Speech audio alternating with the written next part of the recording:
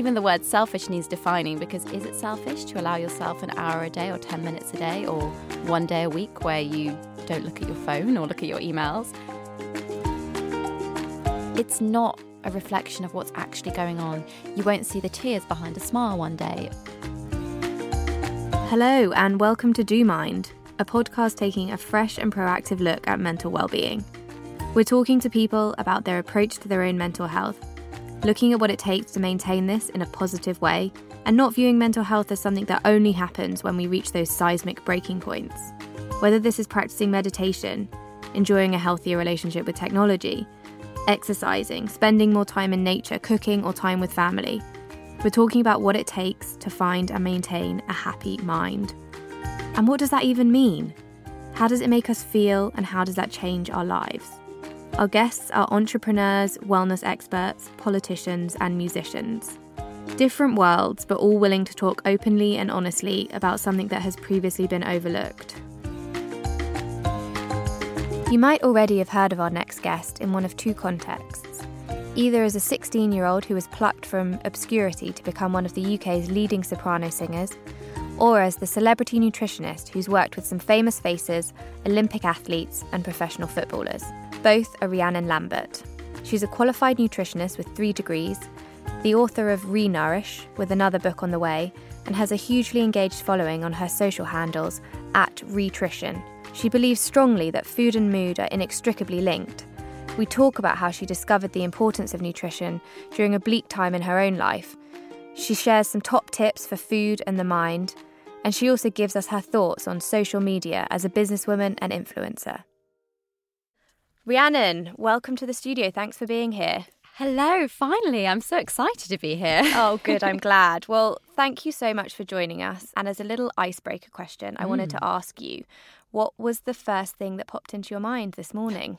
Oh, gosh. The first thing that popped into my mind, unfortunately, it was, I wish I was still abroad on holiday. I actually returned from Greece looking at wedding venues yesterday. So I was just thinking of the blue sky in comparison to the beautiful grey of London. What a beautiful holiday. It was wonderful.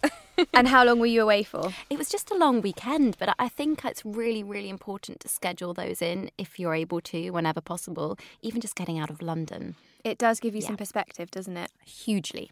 And how do you feel after a holiday, when you're on holiday? What to you is a kind of healthy mind? I think a healthy mind to me would be when I know I'm happy and relaxed and I'm not anxious. I think London life, or for anyone that's listening, even not in London, you know, our lives can be quite stressful and sometimes ridden with bits of anxiety that, you know, crop up here and there.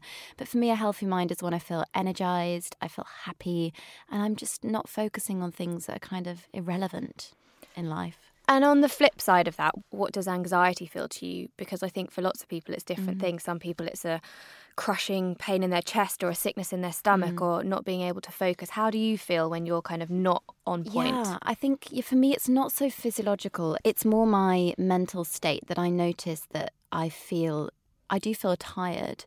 I feel lethargic and I don't feel able to concentrate on things I should do. Sometimes I almost feel like I can't get moving and there's so much to do. It's an overwhelming, crushing feeling rather than the physiological symptoms. So I'm very lucky. I don't get anxiety to the level I know a lot of my clients in Harley Street do. Even some of my friends, they suffer a lot from anxiety. I think it's much more common than we address in today's day and age. But for me, it's definitely more my feelings inside with my concentration levels and my mood. And how do you combat that? I combat it by surrounding myself, in all honesty, with people that I love, my friends, my family.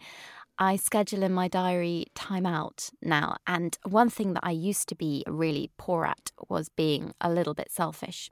And this year, actually, the busier I get, the more selfish I allow myself to become. So even the word selfish needs defining, because is it selfish to allow yourself an hour a day or 10 minutes a day or one day a week where you don't look at your phone or look at your emails? And I think for me, scheduling in that time has become really important, and it's helped me manage levels of anxiety and things that I think we all deal with.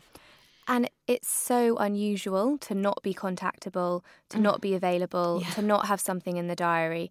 And actually, that space is often what you need to then regroup and come back stronger. Totally. And it's so hard to do, isn't it? I mean, I was that person, I still kind of am, where my diary has to be full. I want to see my friends. I want to fit everyone in. And actually, sometimes I feel like I'm being a bit of a poor friend because I'm not able to schedule people in to the level I used to. But that's actually really important. And people do start to realise and respect you for it. Because when you're there, you're then present. Yeah, precisely. And it's having that opportunity to not be there, which I think we all definitely need. And on those scheduled hours, 10 minutes, days, what do you do? Oh, okay. So recently, this is very shocking, but I managed to pick up a fiction book.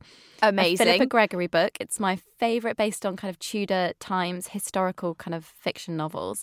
And I love to chill and read a book or go for a walk, because when I'm reading, it's one of the few times, and I used to find this as a child as well to help me get to sleep. I used to read every night before bed, before the days of mobile phones. But that's when I really switch off. It kind of takes me away. And then I often find I feel really tired. I might even nap for 20 minutes. Amazing. Love a daytime nap. I know.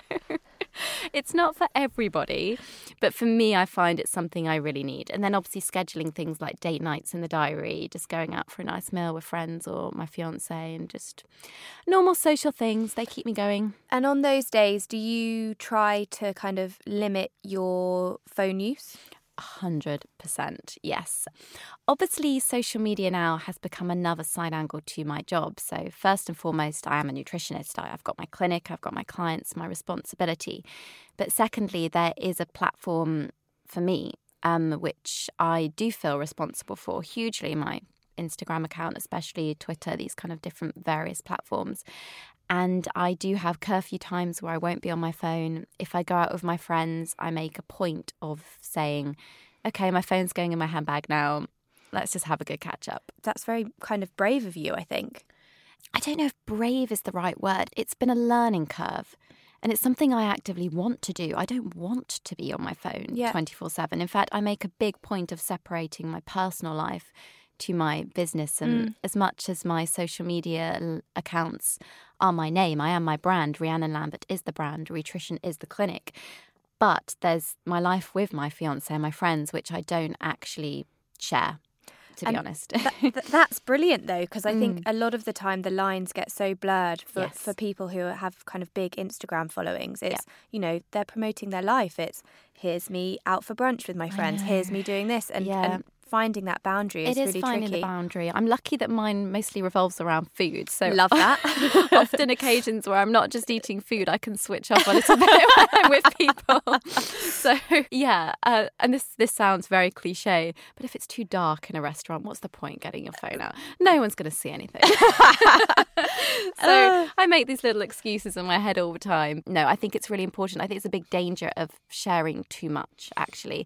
And I think it has very positive aspects, social media, just as much as negative ones. There's pros and cons to everything in life, everything out there, including science, which I work with daily. There's always a study for or against something. But when it comes to giving people access, you could end up getting hurt.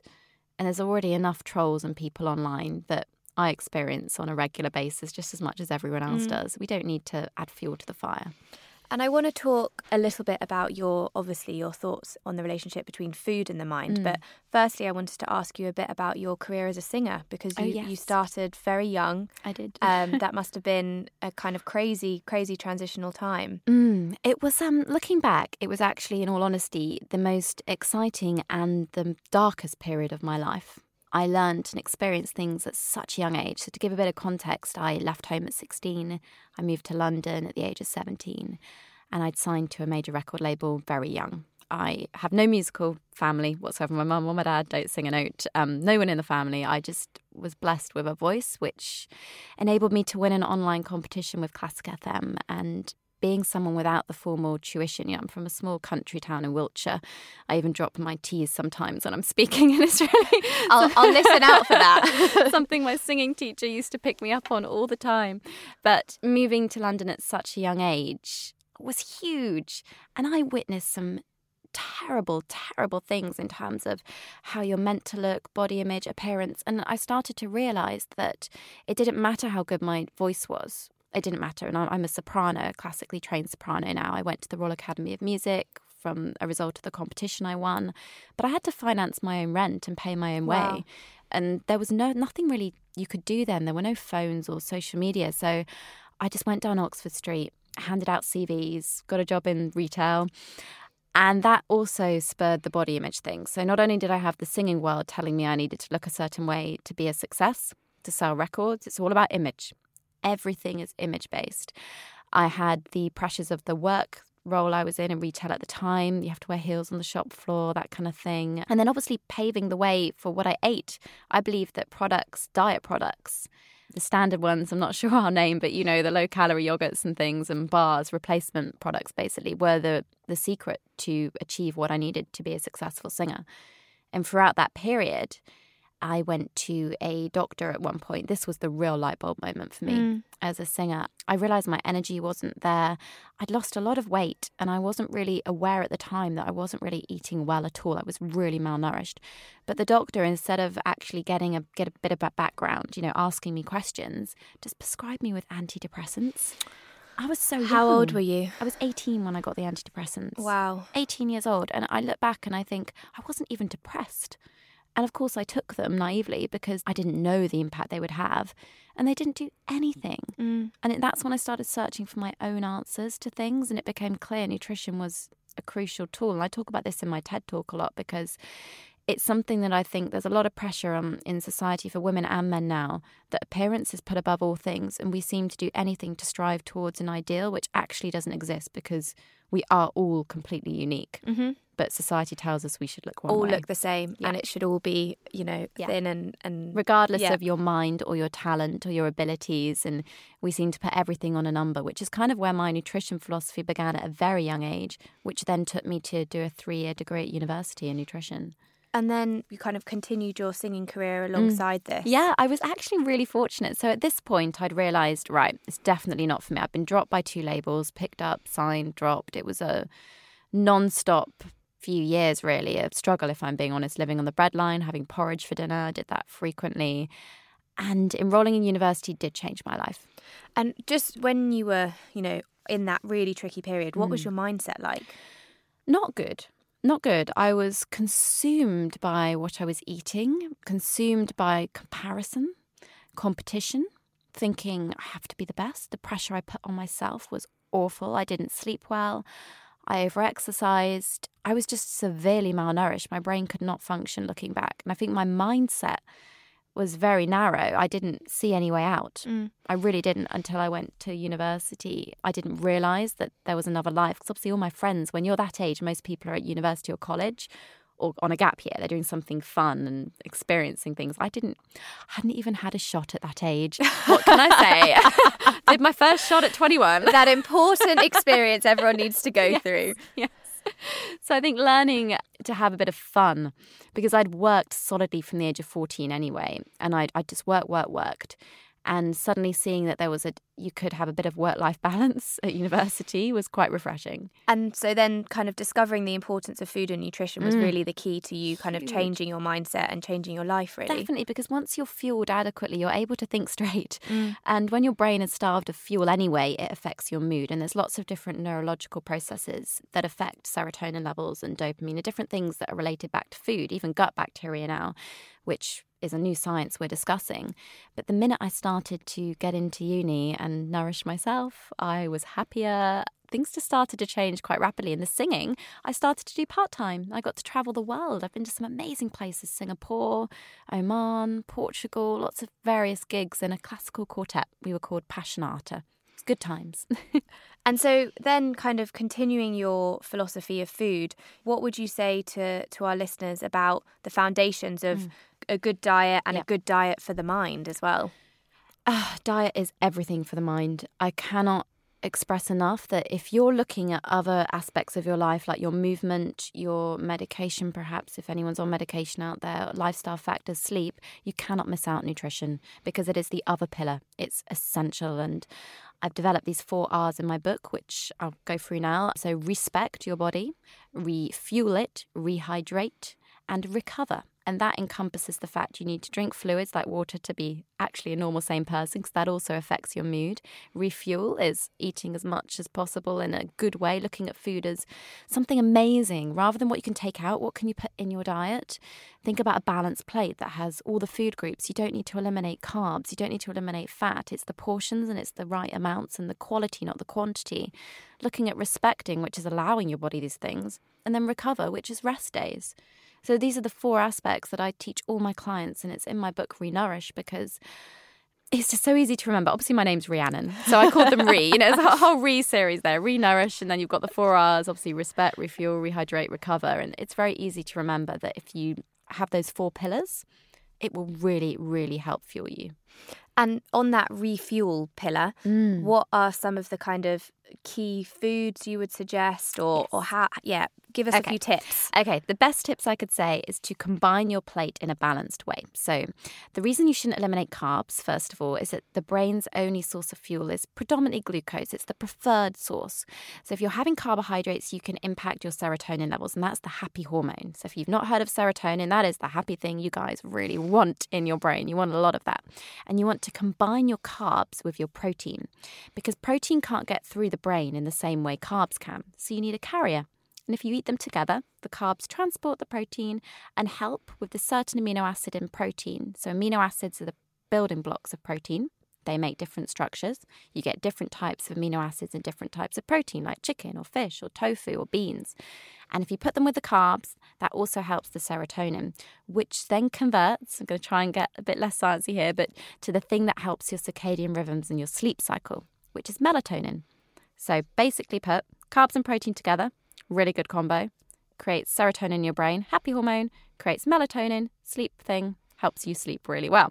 So that's the first tip. And the second would be to always have a bit of healthy fat on your meals, especially things like olive oil.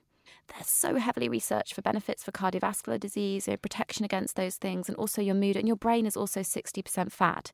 So if you're not feeding it enough of the right fats, that's also going to affect cognition and the thoughts and things that we have. And the absorption of vegetables.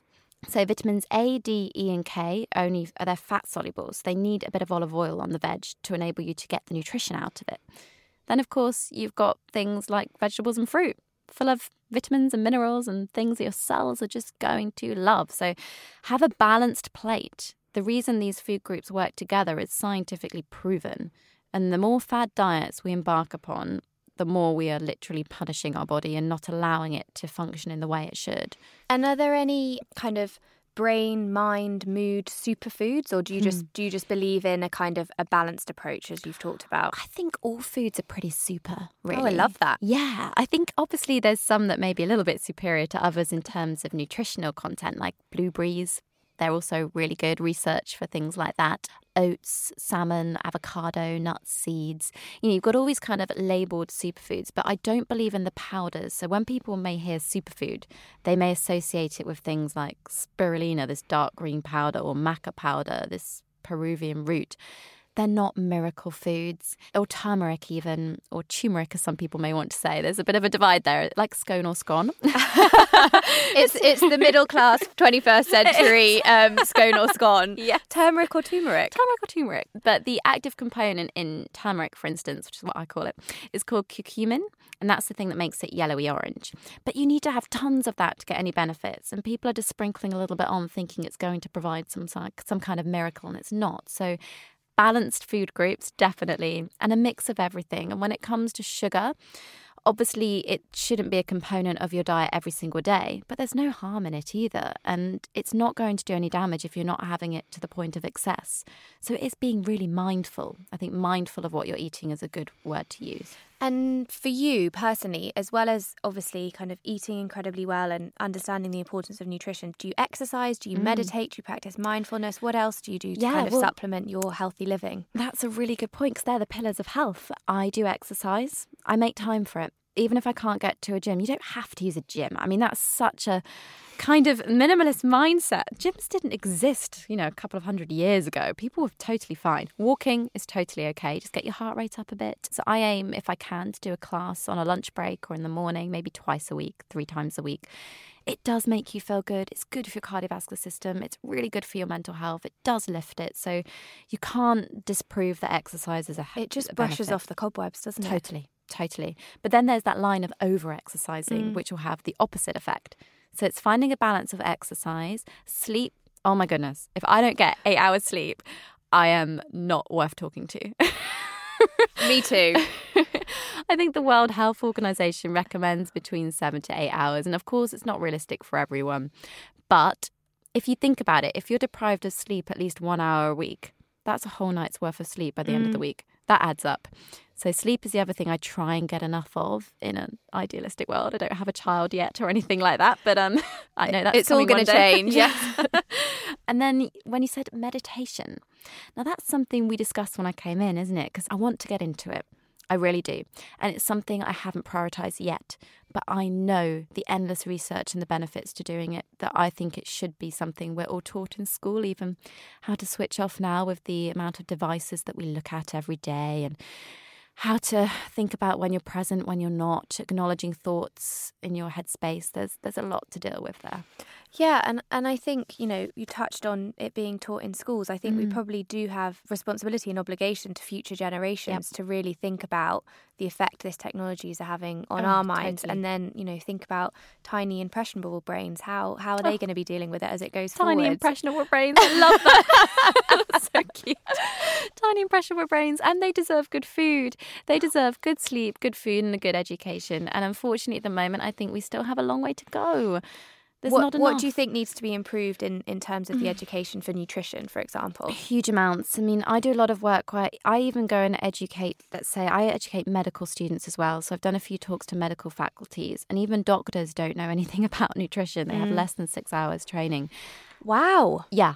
That's next to nothing. Next to nothing, yeah. Literally. Some may be lucky and may have an extra module, but they do not have enough. So unfortunately, the minute youngsters are even going to their GP, they're not going to get a good reflection of what could be a lifestyle cause, because they don't have enough education on lifestyle. So that's one area where education needs to improve. And then if you're looking at the future generations, we've got the dilemma of the home environment versus the school environment versus the environment we live, and what we're now calling today an obesogenic environment, because we've got so much access to food 24/7 everywhere you go, and not always the healthiest versions.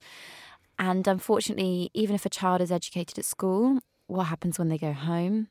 Are the parents informed? I don't know where the answer is to this one, because I think everything needs a bit of a look at. You can't point the finger at one single cause. Although I do talks at schools, and one child the other day thought tomatoes came from ketchup. I know. This is a bit soul-destroying. And I just, inside my head, obviously I remained my professional self, and was just like, no, of course, have a look at this. And I picked up the tomatoes out the basket I bring in with different examples of vegetables, and a lot of them had never even seen a tomato. And that's in a different socioeconomic area. Of course, we've got these different pockets around the UK which still need improving in themselves. Then there's the other aspect of eating disorders. So I think eating disorders are on the rise, obesity is on the rise. We're forgetting to nourish the middle ground. It's a big problem. It's a holistic approach, isn't it? Because it's about teaching, it's about nutrition, teachings about mindfulness and mental health, and the effects of technology on everything. And I think kind of improving education in all areas is really going to be important going forwards. I completely agree. We can do something. I hope that by having, this is what I really hope from my social media, that it makes a tiny dent, at least something, someone can learn one fact and it might change their lives. And I do these myth-busting Mondays on my Instagram account, and people love them because I can talk about fads that come in and things people thought they should be giving to their children, and actually they realise I don't need to worry about that. We can all make a little difference. And I think that also ties into one of my questions about, women in business. You run your own business. You're an incredibly busy, successful woman with lots kind of going on. But actually sometimes it's, whether it's women or anyone, I think it's tricky to talk about when we're struggling. And I think having this conversation around mental health, mental fitness, mental wellness, whatever you want to call it, it's important, if only to have the conversation. I mean, even you just addressing me in that way is still a big surprise to me. And when you say I'm a businesswoman, obviously I never set out to have a business. It's such a strange thing. It's evolved so organically that I feel I'm running and putting out fires all the time rather than strategically thinking in 5-10 years' time I'm going to be doing this. It is very difficult because you are your own person, you are your business. You never switch off from it, especially if you're self-employed. It's a 24/7 job. And constantly comparing to other people as well, I think. That is the biggest thing that I now know is one of the things that will impact me the most. So I've learnt in the last few years, and especially with my clients, I teach them how not to compare to others. It's just so catastrophically bad. It's not going to do anything good. I wish my younger self knew. That's something I would tell my younger self. I would literally say, don't compare yourself to others. You're totally fine. You don't need to be. And it's only as you age, you become a little bit wiser to that, I think. And I think in the age of social, I've talked about this so many times, I'm a broken record, but everybody's lives looks perfect. And I think whether you're in a business capacity or a nutrition capacity or, whatever, or you're just Joe Blogs with your Instagram account, I think, everyone looks like they're on holiday all the time or they've got a new handbag all the time or whatever it is that floats your boat. So I think kind of understanding that social media is just a facade. It's not reality. And that's something, because my 3 areas, I work with eating disorders, obesity and weight management. They're my 3 nutrition areas in clinic. And with the eating disorder side, I'm constantly letting my clients know that it's a snapshot. They may not even eat the food they post. They may not be working out when they filmed that workout video. It's probably just constructed for you to use at home. It's not a reflection of what's actually going on. You won't see the tears behind a smile one day, or because people may not choose to share all of that, and that's okay too. But as long as I think we as the consumer need to take as much responsibility as the person putting the information out. I agree. It's a two-sided thing, and unfortunately both sides at the moment, especially people putting out information, that does need to be regulated. I see a lot of irresponsible social media, especially from heavily influential people with millions of followers. I think an example I probably can name on here is Kim Kardashian, who I've had a lot of interaction with in the press because of her appetite suppressant posts she's been doing recently, encouraging youngsters to take appetite suppressants in the form of a lollipop. It's unbelievable. It is unbelievable. And you can't get away with that. Interestingly, advertising on TV is regulated, so you can't get that kind of thing on TV. But on social media, nothing's regulated. It's just starting, I think. The regulations are just starting to be thought about. Yeah. But it's a whole world. It's it's a totally different world from television. I know. How do you stop? Because it's so big, it's a bit overwhelming. Where do you start? How do you implement it? Yeah. And you talked about your kind of interaction with your clients and how you, implore them not to believe that these are real lives. Yeah. I guess, as well as a nutritionist, in some cases you're kind of counselling your clients through times as well. So I've got a degree in nutrition and health, a master's in obesity, and a further master practitioner in eating disorders with the psychological implications. And that's accredited by the British Psychological Society because I couldn't do it originally. People were coming to me. They were struggling to implement the health behaviour changes they needed to. And I needed the skills and the tools to be able to even discuss this kind of thing. It's very serious. And even I refer to a psychologist or psychiatrist. So I work in a triangle approach where as much as I act partly therapist, part nutritionist, I am evidence-based and I leave mainly the psychological work to the psychiatrist or psychologist. Because if you work together, you can enhance a recovery or you can enhance any action or goal because the mindset is equally as important. The psychology and the nutrition work together so strongly. That's something I can't emphasize enough. You must have massive experience doing that with clients for obesity and for eating disorders. And for the weight management side of things, do you still believe that's kind of equally as strong? 100%. I think the reason my clinic is still standing is because we embrace that it's not just go away and eat this. It is so much more. In fact, when it comes to any kind of weight management, I believe everybody has a relationship with food. Everyone does. I defy anyone to say they don't, because it's shaped throughout your entire life. It's shaped in childhood, it's shaped through experiences, social occasions, memories that we form in something I call your food script, which is like a play of your life around what's happened, what diet you did here, or when your eating habits changed here. That then shapes your food world, which is how you perceive food. And everyone perceives food in a different way. What's healthy to me may be what's different to what you believe is healthy or someone else listening. So you have to understand these aspects to help someone with weight management anyway, because they are unique and deserve one-to-one bespoke nutritional advice that's tailored to help them overcome their beliefs or work with them. And you work with some celebrities, some footballers, some athletes, some Olympic athletes, I think. Yeah, amazing. And They're incredible. And I was going to kind of ask, do they as well, I guess, understand the importance of mental training alongside seeing a nutritionist? Do they, do many of your clients meditate, or what's the kind of mental approach for people who perform at such a high level? Hugely. They really, really do. But not all of them at the start. Yeah. So they'll come to me, especially the Olympic athletes. They're very regimented. I mean, their body is their tool. They know they have to eat well already. They know they have to train, but they rarely get the psychological support they deserve because it's immense pressure. The whole world is watching them and they're about to deliver something or not deliver. Yeah. And then how do they deal with that? So I think they're getting a lot better with providing them that tool. But one example I can name is Ronnie O'Sullivan. So he's a world champion snooker player. And we actually have a book together coming out next year, which congratulations. Thank you. It's because of he really believed, he took on board the work that we were doing together, and he's such an example of someone that's had poor mental health. And for anyone listening that knows Ronnie's story, I won't delve into it. Obviously, you can all go out and have a look. But this is a book for your mind and body, because as a snooker player, it's about the concentration. It's not just being athletically fit to maintain the stamina to be even stood around for that amount of time, the concentration.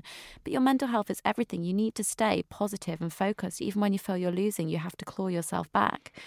So yeah, psychology and nutrition for every aspect, for everybody. And so he brings the kind of the mental side of things to the book, and you're bringing the nutrition. Well, he also lost a lot of weight actually in the beginning as well, because he was following fad diets. So he was doing when I met Ronnie, he was doing a high fat, low carb, high protein approach, and he was gaining weight, feeling miserable, obviously moody because he wasn't getting the carbs he needed. Yeah. And he's a runner, so he was running a lot on injuries. So we had to look at his nutrition from the aspect of protecting the injuries, fueling the body. I had to work on his all or nothing mindset. He was very black and white, so one biscuit or the whole pack. Oh. Yeah, he was one of those. And on days when he didn't run, he would eat very badly. And on days when he ran, he would eat really well. So he had this mindset that we had to break together.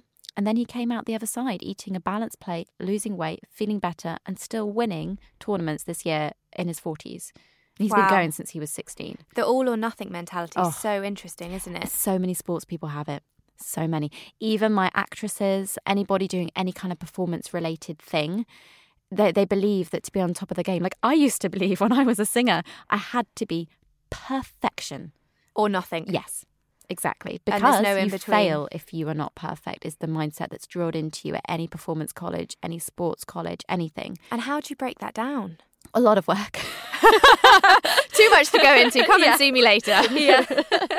But it's so rewarding doing it. And I think it's really important that these high profile names speak about it, which is why I admire Ronnie so much, because he wants to help people. He's been through it all. He's got a family. He's been through ups and downs his entire life. He's been through drugs. He's been through alcohol. He's been through it all.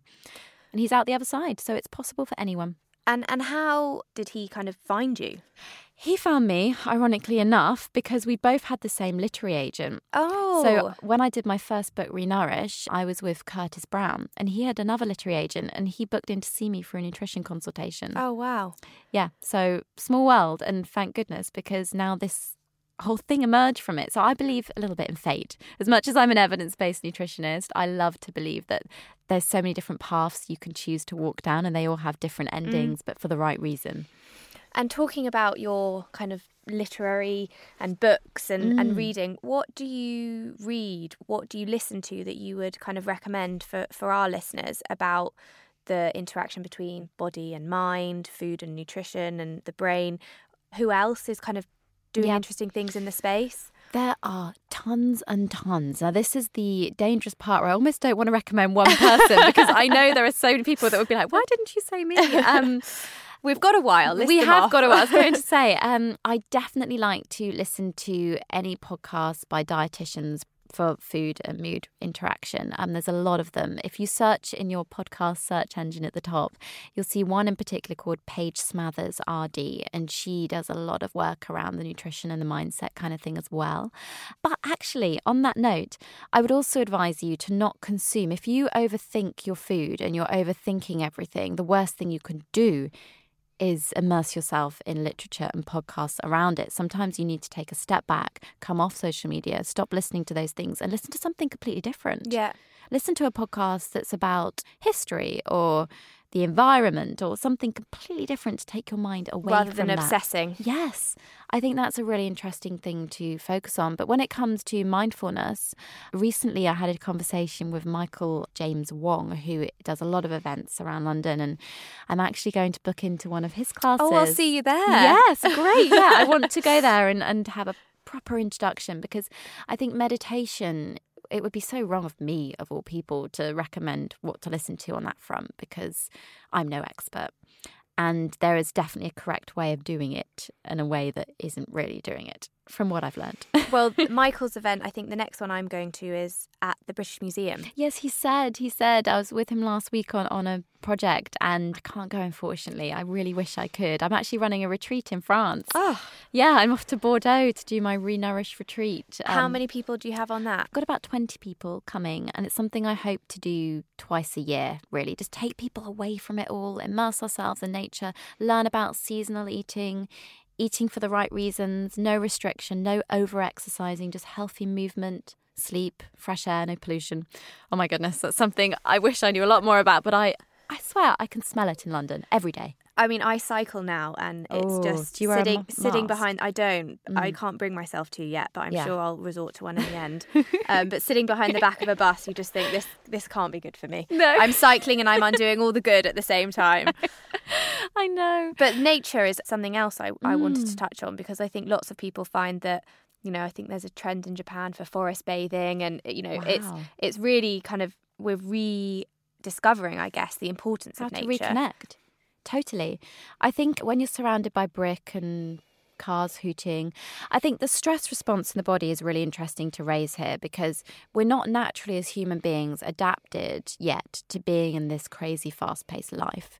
And there are some studies that show the stress hormones in your body being released even when you're sat in a car in a traffic jam. Wow. You know, you're not aware of it, but that's pumping around your body. And that response is meant to be reserved for a time of panic or emergency where you have to suddenly run for your life, or, well, that's very extreme, but maybe run for the bus and your heart's Cycle for your pounding. life. Cycle for your life, yeah. Dodge that traffic. Yeah. And unfortunately, we're raising the stress response more than ever before.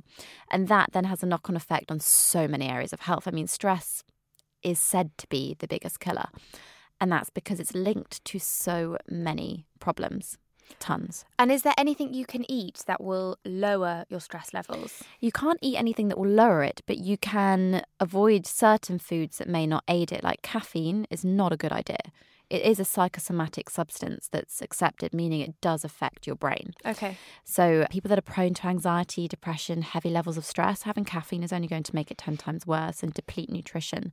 So the best thing you can do is to protect your diet. So think of it as an anti-inflammatory diet, as a diet with lots of antioxidants and healthy things. Again, that's the balanced plate.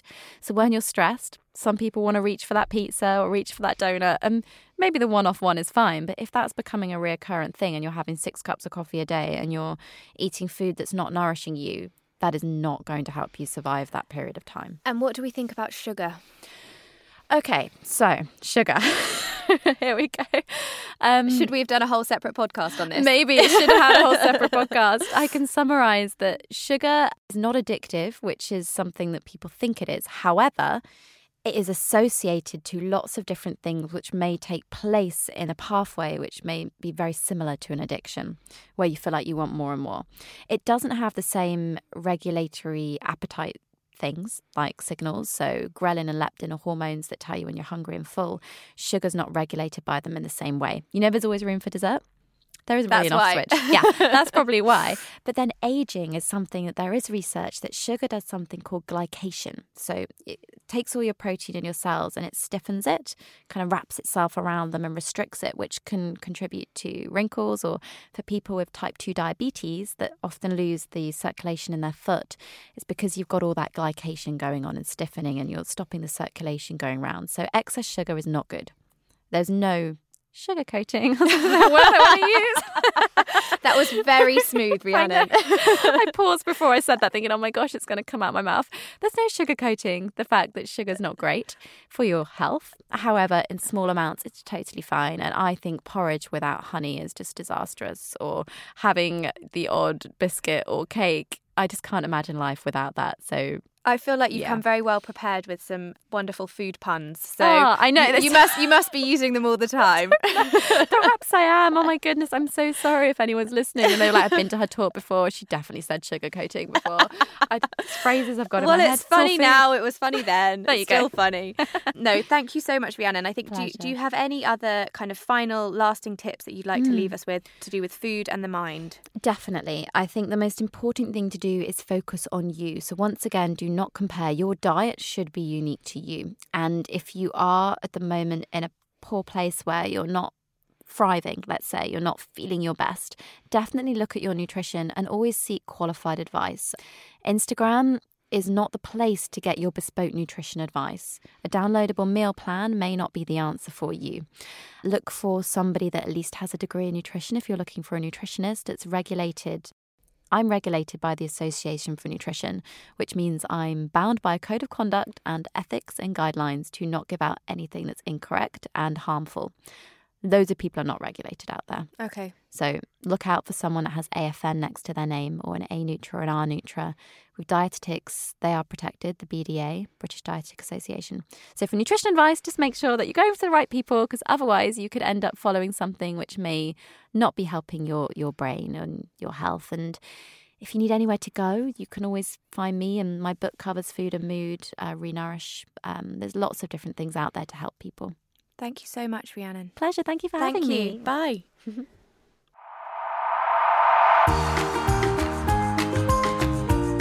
Thank you for listening to Do Mind, as we take a fresh and proactive look at mental well-being. Please subscribe to the podcast on your listening platform of choice.